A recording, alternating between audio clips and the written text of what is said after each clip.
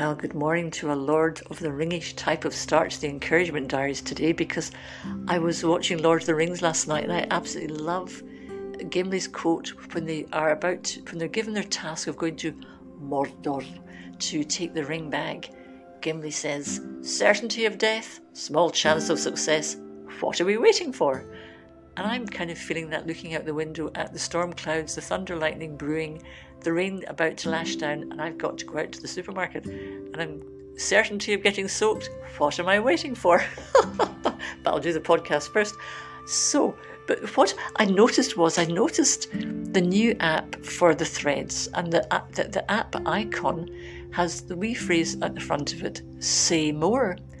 And as I looked at it and I saw "say more," I had a Gimli type of reaction, and I went, "No!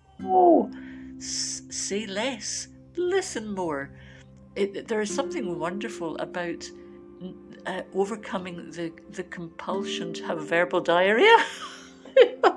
And I catch myself at times as well too, because I was chatting with somebody yesterday and we were talking about ways of communication. And this person's way of communication is like writing an essay. They give the whole background to the entire thing, and then the very last sentence they say is the succinct summary point. And I understand that, I identify with that, because I can go around the bushes as well too. And then there are other people for whom they make their statement, which is short, succinct, and here's what I'm saying, and then they go on to the very expansive, what I mean by that.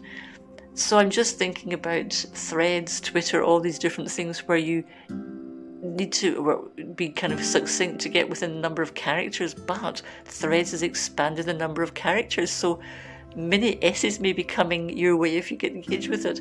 Anyway, on that happy note, may I encourage you to say less, listen more, and whatever is going on, what are you waiting for? Go and enjoy it. So that's encouragement for today.